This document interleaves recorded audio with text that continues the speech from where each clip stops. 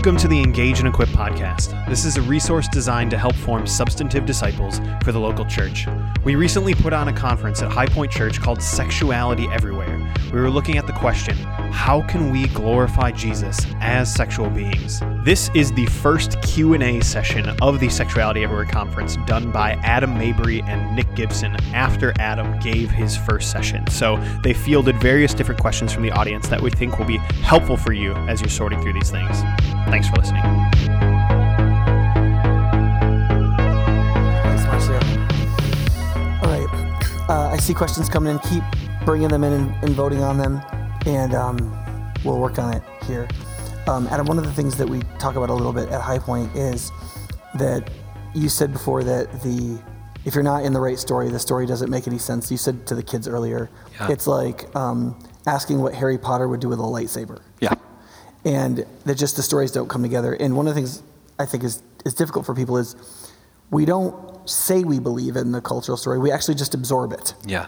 And so then instead of giving up our faith, we don't say, oh, I don't believe that anymore. We just feel it kind of draining out of us. Does that make sense? Yeah. So do you want to talk about that a little bit? Like the fact that it doesn't feel conscious. Yeah.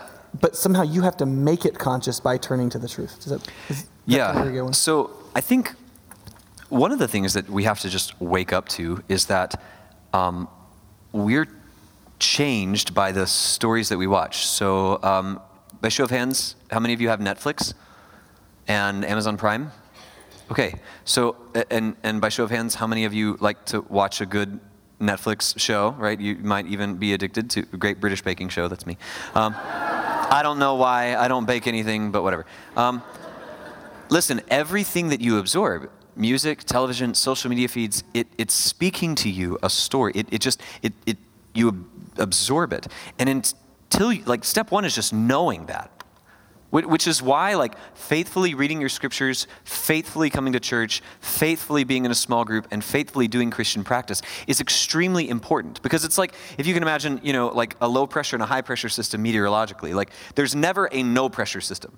There's no such thing as a vacuum, right? One is pushing on the other constantly. And if all you are is pushed upon, and you're never filling yourself back up with the Christian story or with the gospel story that God made us, that we are in fact fallen and marred by sin, that Jesus has come to renew us and we will inhabit a new world with him, that these realities aren't pushing back, then you will, without even knowing it, acquiesce to whatever your culture says and thinks and feels, which is how you end up agreeing with, as a Christian, these axioms of our culture, like live your truth, or you only live once, or, you do you, or, just let them be, they're not hurting anybody. These things all sound true, and they're obviously not true when you just look at the Bible. But the reason they sound true is because we've just absorbed their truthfulness in story form for years and years and years, which is why faithful Christian practice is unimaginably important. Great. Okay, I didn't listen to any of that because I was working on questions. Yeah. So it's probably really good. I'm operating under the assumption that you believe part of what I'm saying. Yeah, totally. I just didn't listen. Okay, so let's go. The first question, there's one question that's 65 votes, and the closest next I think is 36. Sweet. So let's hit that one. So if our identity doesn't lay in our sexuality, how do you speak to those who believe that? Right. Right. You're in Cambridge. You talk to a college student who thinks that. How do you go about working with that? How do you work into that worldview? How do you? I just like to ask a lot of questions because I'm genuinely curious. I'm not. I'm gonna get there. Okay. So I'm not asking questions in order to trap them. I'm curious to how their minds are actually working. So one question I like to ask is what are all of the things that you're really passionately committed to? And where I live, it's going to be, equality, justice, and all these things. I'm going to list a whole bunch of, good sounding things. And then I like to ask, well, how do you order those in terms of their most fundamental importance to you? And it ends up coming back as some kind of it's very arbitrary. And so, I usually think, well, gosh, it seems to me like humans are a whole lot more than just their sexual desires. And I'll say, let me demonstrate to you what I mean. What if you got in a terrible accident and all of a sudden every sexual part of your body was just no longer available for your use? That particular bundle of nerves, those organs, they're just gone. Are you no longer human? What about people for whom that's the case? And so by just asking and dialoguing, it becomes pretty obvious this maybe isn't the best interpretive grid for what it means to be human. And so it's just by asking a lot of questions. Do you feel like just understanding what expressive individualism is? Yes. Like a little bit will help prime you for that conversation. Yeah, If you know what you're trying to deconstruct, then it'll help you talk. Yeah, and the nice thing about living in a cultural moment where everyone, like I can't walk out of my office without being stopped by some well-meaning 22-year-old with a clipboard telling me that if I give them $30 a month, all the Africans will have water and no one, all the women will have rights and all of the people will get to vote and whatever. And they're fully committed to that view. The nice thing about living amongst people like that is you also get to tell them your view. You also have enough courage. Yeah, if you have courage, like you say, okay, cool, I just listened to you prattle on about your nonsense. Now it's your turn to listen to me. You could be nicer than that. I don't know. I'll leave it to you. But I just... We're Midwesterners. Sorry. Be totally polite. Offer them, what do you do? Cheese and beer, and then they'll really like you. So that's what you guys do around here. Curds. Curds. Cheese curds. I had some of those today. Great invention. Please bring those to Boston. Anyway, I just like to ask a lot of questions. Okay. I'm going to skip the is simple to masturbate just because we have one of the sessions tomorrow is extended and explicit, which explicitly talks about permissibility of different practices. And we'll talk about that there, and or you can get the recording of that if you go to a different thing. So a couple of people asked about that, but because of our wider thematic thing here, I'm going to skip that right now, okay? All right. So can you talk a little bit about lust and how it works within the story? Let's do this one here. Down at the bottom. How does lust work within the story? Did God create it? Well, sure. Like, if you are married and you find yourself longing for your spouse, and you're like, man, I just can't wait to get home and to be with my spouse, that's a good thing. Lust is the disordering or the turning of that thing. But like sexual desire that makes you want to go have sex is a created good. But here's the thing. We've come to a moment where feelings are elevated to the level of facts. Listen to me. Feelings are not facts. They are feelings, which is why we have two different English words for those things. And you too can English language anytime you want. Feelings are feelings. And this is not even like a Christian or Jewish ethic. Even back to the ancient Greeks, the idea of ethics is that you are not ruled by your feelings. It's that somehow finding whatever the good is and grabbing onto your feelings and dragging them by the nape of their stupid necks sometimes and making them bow down to the good. Now, the difference with the Christian story is that we understand that sin makes that impossible, and Jesus, by the Spirit, makes us able to live in a new way, obviously. But the important thing is this.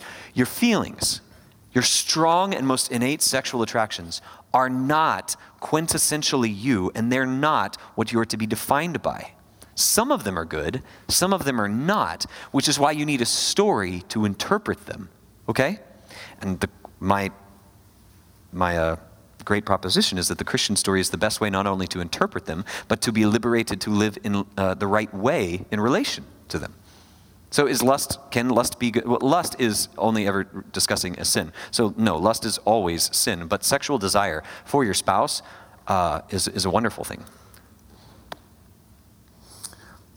So let's look at this a little bit. How do you, if you love a friend who's committing sexual sin, how do you you know what they're doing is wrong, but you don't want to come across as judgmental.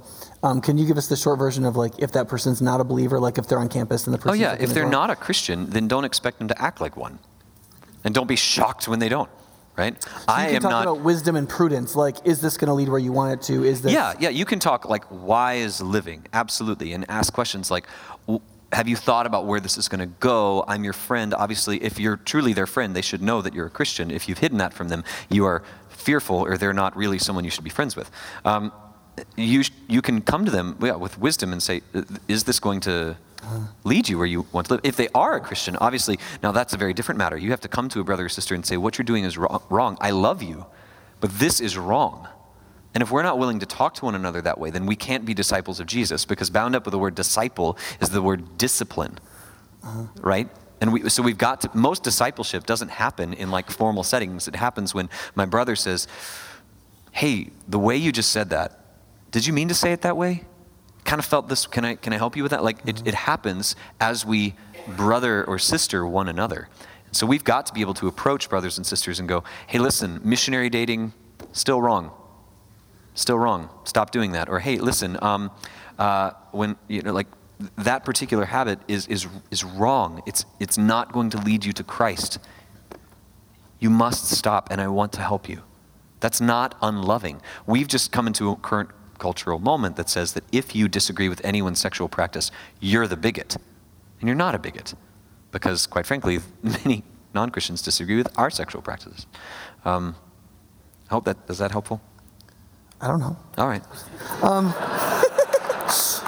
So you talked about how sexuality is bigger than sex. Yes. One of the things we advertise for the conference is that Jesus was a sexual being. Yes. Right? But presumably did not have sex, right? Yes. And then, so how does that fit into the story? Like, how does Jesus, obviously his death and resurrection purchases a kind of like redemption for sexual sins, but how does Jesus as like the hero of sexuality or the embodiment of sexuality or the one who comes to reclaim, like how does Jesus fit in that story? Well, really well. I mean, if you take what the scriptures say that Jesus experienced every temptation even as we do, yet without sin, if you take that really seriously and you start to think, well, gosh, what are all the ways I've been tempted sexually? Wow. Yuck. Wow, yeah. And that he endured those temptations without sinning. So this tells us simultaneously two things. You can be fully human and never have sex. Everybody, you all right? And so here's an even crazier thought. In 1 Corinthians 7, in 12 and 14, we learn about spiritual gifts, right? And so there's a big list, and we all have a fight over those.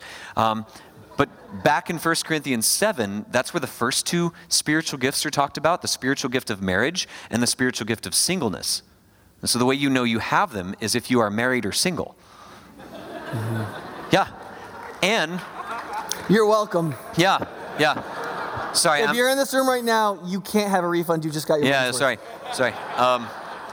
And here's the thing. They're equalized as good gifts. Uh-huh. They're gifts. And so this is really, really important that Jesus lived his life with the gift of the Father of singleness and sexual faithfulness. Empowered by the Spirit, he was fully human. Look, if you don't believe he was fully human, then you are really up a creek, because that means his death and resurrection mean nothing for you. He can't represent you to the Father. You don't want to pull that Jenga block out. That's a bad one. Yeah. And so, yes, he's fully human in his sexual fidelity. And this is huge for Christian theology. That, yes, his death, burial, and resurrection, massively important. But so are his 33 years leading up to those things. So that's at least two ways why that's really important. I was reading St. Augustine's sermon on continence this morning. And one of the things he says in that is that if God has given you the gift of singleness or marriage, implicit in that is the grace that he gives you is the ability to do that vocation faithfully. Yes. So he has given you the ability to be sexually faithful in singleness. Yes. And he has given you the ability to be sexually faithful in marriage. That's fundamental to having that gift. Yes. And it's critical for you to understand, those of you who are not yet married, that singleness is not some purgatorial waiting room for your destiny. You're like, well, I'll live for God as soon as I get my husband. Well, okay, that might be why you don't have one. I love you. I'm just going to get on a plane tomorrow and let Nick clean this up. So you can email all of your complaints to nick@highpointchurch.org. That's my real address, dude. Yeah, I know. Yeah. Nick with a K. Yeah, definitely. Okay, so let's move on. Okay. All right. There's a question that got 47 upvotes that says, how do you advise parenting kids going to progressive schools, taught lies, and so on? Go to the session Raising Purity tomorrow. Yeah. They're going to specifically focus on parenting in relationship to those things. Yeah. There are some Christians trying to engage the people in our school system about being a little less.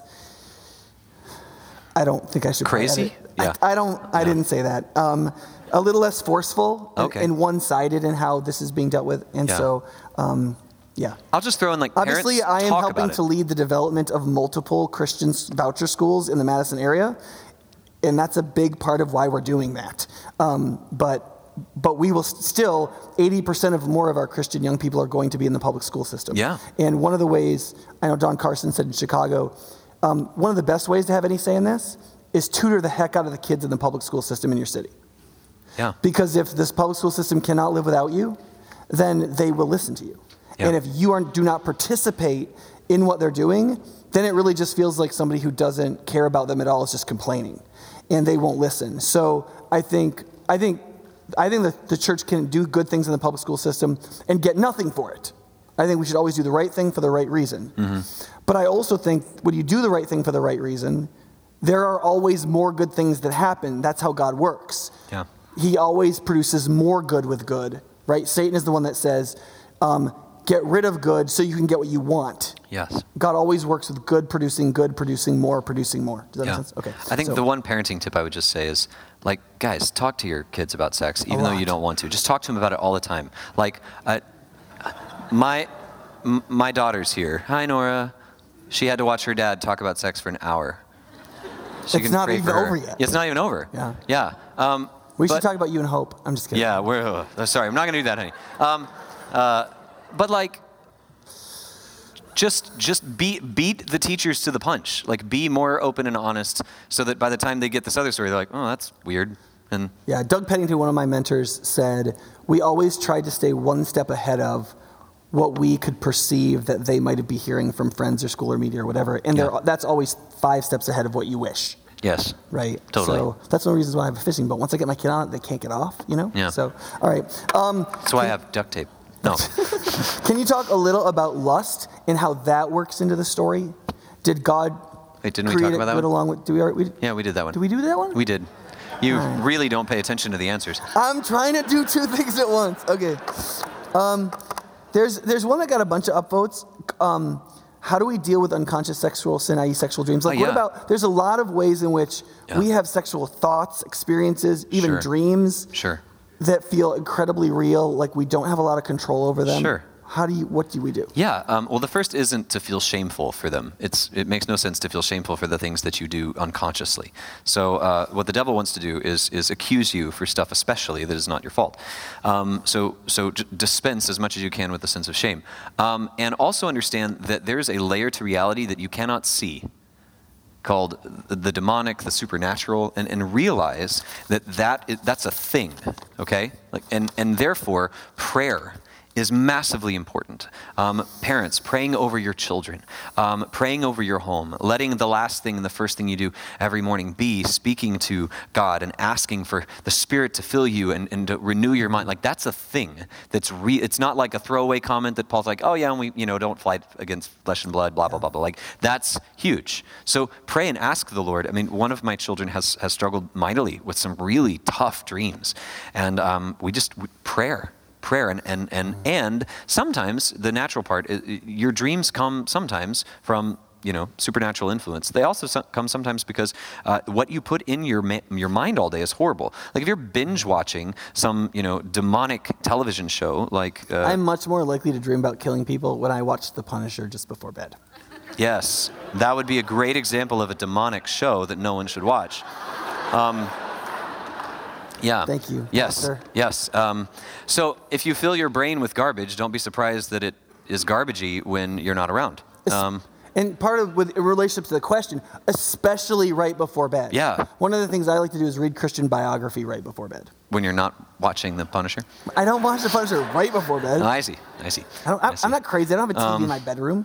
Yeah. But yeah, sometimes if you read something that is just going to get you in a better frame before bed, it really helps what your mind does when you're asleep. Yeah, and I mean, the horrible thing about like Netflix and Amazon Prime right now is that it's not well regulated by the FCC and by norms of like ratings. And so especially when you can go online and you binge watch something like Game of Thrones, for God's sake, stop watching that stuff. You need an angel for that one. Yeah. You like, don't be surprised if your unconscious mind produces garbage when your conscious mind is consuming it. Mm-hmm. Yeah, human desires can be inflamed, right? And one of the reasons why when you tell people like not masturbating or not having sex is like completely doable, and they're like, "What? That's impossible." Well, that's partly because like all of us in our culture have gone through this long process of inflaming our sexualities. So it's like telling somebody that they're, you can run 3 miles when like their back is in this case of like incredible inflammation in their hips and they're in so much pain they can barely stand it, and the pain keeps building on the pain, keeps building on the pain. They're like, I can't walk 20 steps, right? But like if you can like get that all inflammation down, then they're like, wait, I feel fine. I can. Yeah. And if you can counteract that sexualized inflammation, you'd be surprised actually how not hard sexual purity is. And for some of us, we have never experienced ourselves post-pubescent not inflamed sexually. We've never even experienced that. So we actually have no idea how in control our sexuality can be. Mm-hmm. Would you agree with that? Yes, because I was listening. Great. All right. I love this man a whole lot. I just want you to know we're friends. What does the Bible address transgender issues? The popular view is that a person doesn't feel their gender if they're born with. What does the Bible say? So transgenderism is such a new phenomenon on the scene. Even like so non-Christian psychotherapy is like in a whole state about what it even is and what to do about it. Okay, so there's huge disagreement, not even just within the Christian community. Politics is way ahead of the science. Yeah. Politics are all like, yep, it's great, just do whatever you want, transition kids, give puberty blockers to 5-year-olds, whatever, everything's fine. And the whole professional medical community is like, whoa. So let's just say that as at the outset. What does the Bible say about transgender issues? The Bible speaks in the beginning that gender is an embodied reality and that is a good thing. So like that's the baseline, that gender and sexuality. So what you're taught in schools now is that sex is between your legs and gender is between your ears. And gender is a spectrum and you can identify, in parts of it, or the gender is not really a thing and it's a social construct. Those things can't all be true at the same time. Logic is a booger like that. But the Bible says that gender is a good thing connected to your biological expression as an embodied creature, and that in God's original design, those things would never be disjointed. Now, it does appear that there are a group of people that experience what the literature calls gender dysphoria. And gender dysphoria is the strong internal sense that your body and your sense of yourself as an engendered person are out of sync. And that produces an enormous amount of pain and emotional difficulty and just existential crisis. And listen, if that's you and that's been your reality, we love you. Like there's grace for you. We want to talk to you about that. You're welcome in this place. Please don't leave here going, this is not the place for me. Absolutely, this is the place for you, because the reality is that something about the entire cosmos has been put out of sync because of sinfulness. Not because of anything you've done, but because of just the nature of the curse and sin in the universe. There are things now that don't work the way they should, and it doesn't seem fair, but it's real. And so the Bible acknowledges that that's the category in which transgendered feelings or gender dysphoria exists in, which means that there's hope for the transgendered community in Christ. Yeah. Now, how that works out, I personally don't have a ton of experience applying, except in case-by-case bases. But I think we must say that what the culture is kind of just saying, just express and live out whatever you want to. Mm-hmm. Boy, that's way ahead of the science. That's way ahead of the psychological community. Not even just the Bible. Especially with kids, wouldn't you say? Oh, man. Like, it's one thing for a 22-year-old to say, I want this done to my body. Yes. That's still even a little young, but it's abusive. No, I will go on record as saying it's abusive to do this for children. Yes. Okay, so one of the things you'll know at this conference, I don't know if we're going to have another sexuality conference at another time or whatever. One of the reasons why I haven't, you won't see a lot of stuff in the breakouts and stuff is because I've probably only read 12 to 1,500 pages on gender dysphoria so far. Yeah. And I just don't feel like it's enough yet. There's not even that much out there. People are saying so many completely different things, and I completely distrust the public narrative on this because it's so politically driven. It is so like, we're going to get to this conclusion. So what do we have to say, right? And the doctor in the second row is like, yep. It's really bad things are happening. We should not be doing these things to children. Yes. Okay? Absolutely. Like, I don't think there's any question about that. It's kind of like if you're going to blow up a house, you sweep it 50 times to make sure there's nobody in it before you blow it up. Like, before you physically take apart the body of a child, like, you better be like dang freaking sure. Now, listen, I understand, and I'm not saying that we should demonize people who push in that direction, because the attempted suicide morbidity rate for Gender dysphoric people is at like 44%, okay? The national average is like 3.5%. And so this is a huge deal. But kids that self-identify as gender dysphoric, in the 4 studies that have been done on this, between 65 and 90% of them gender norm by the age of 22. Most of those kids will gender norm same-sex attracted. But the suicide attempt morbidity rate among same-sex attracted adults is like 9% rather than 44%. And what allows those kids to gender norm, even if they gender norm gay, is the hormones of puberty that come out when they don't take gender blockers. Because it is the estrogen coming into your system that makes the young girl more okay with being a girl. And it is the testosterone rushing into the young man's system that psychologically affects their ability to be more okay with being a man. But if you put kids on gender blockers, almost 0% of them norm to their birth gender as they become adults. And so that, I think there's a huge ethical problem there. Yes. And even if you go through transition, the attempted suicide morbidity rate for people who have gone through transition is still 44%. It has no positive effect. So other than that, I don't feel like I should say anything. All right, sorry. I might have gone off on a little bit there. It's hard to drop a face mic. Okay. It is, yeah. It's very undramatic. This is the next one. Okay. Boop, highlight. How do you glorify God in the proper sexual context when one of both or the parties have deep-rooted shame of past sexual sin? How do you glorify God in the proper... Okay, well, the proper sexual context here is marriage.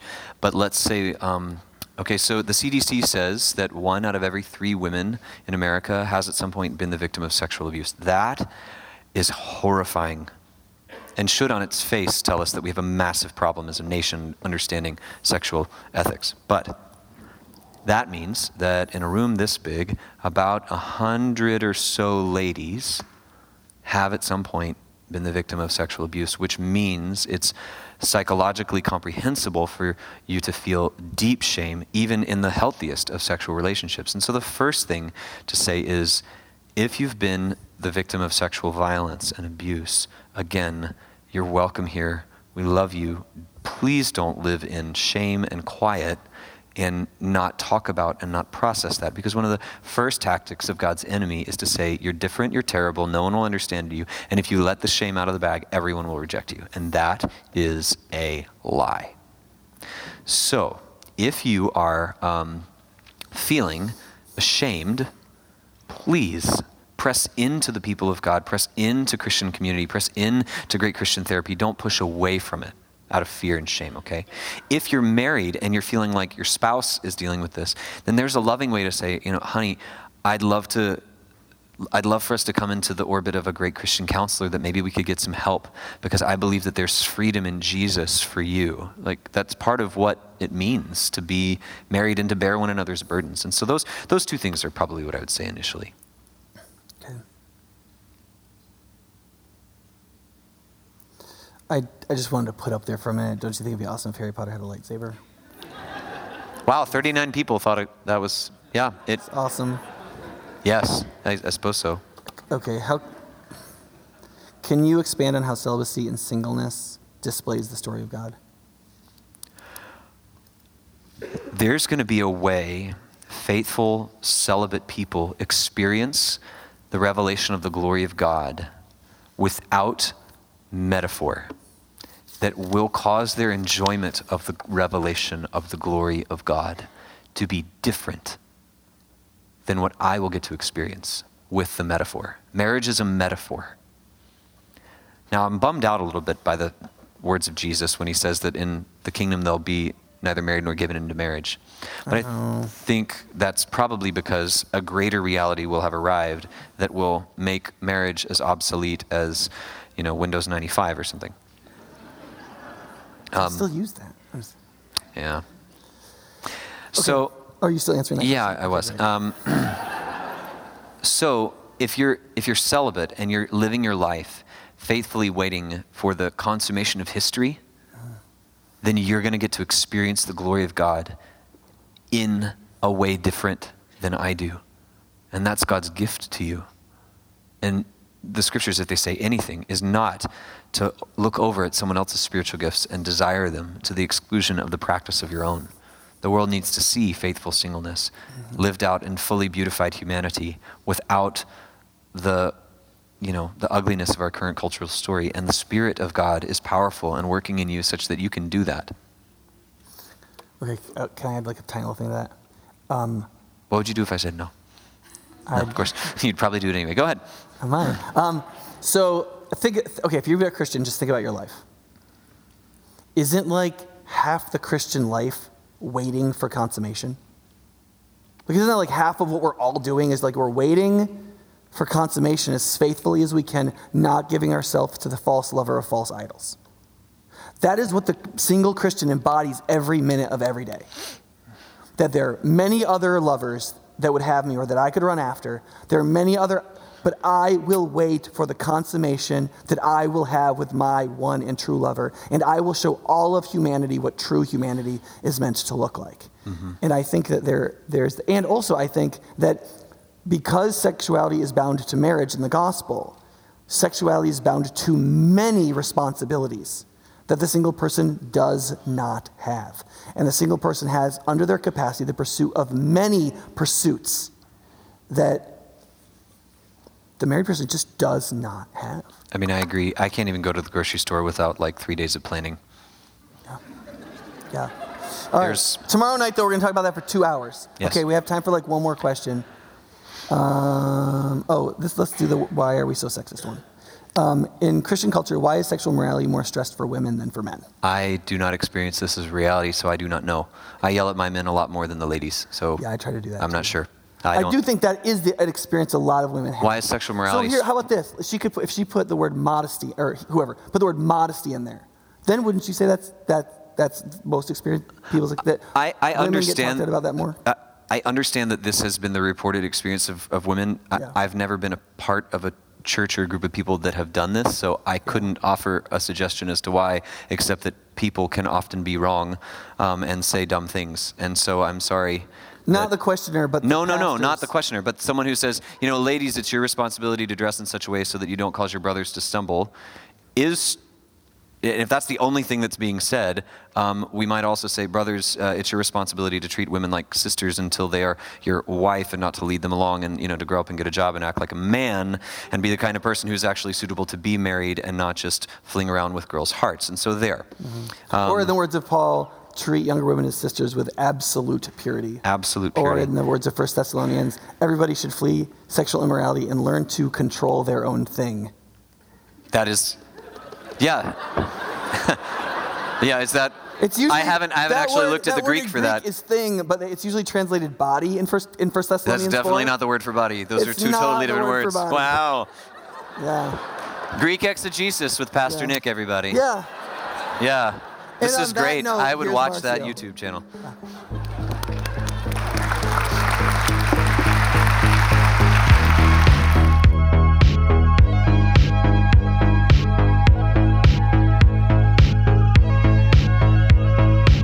Thanks for listening to this episode of the Engage and Equip podcast.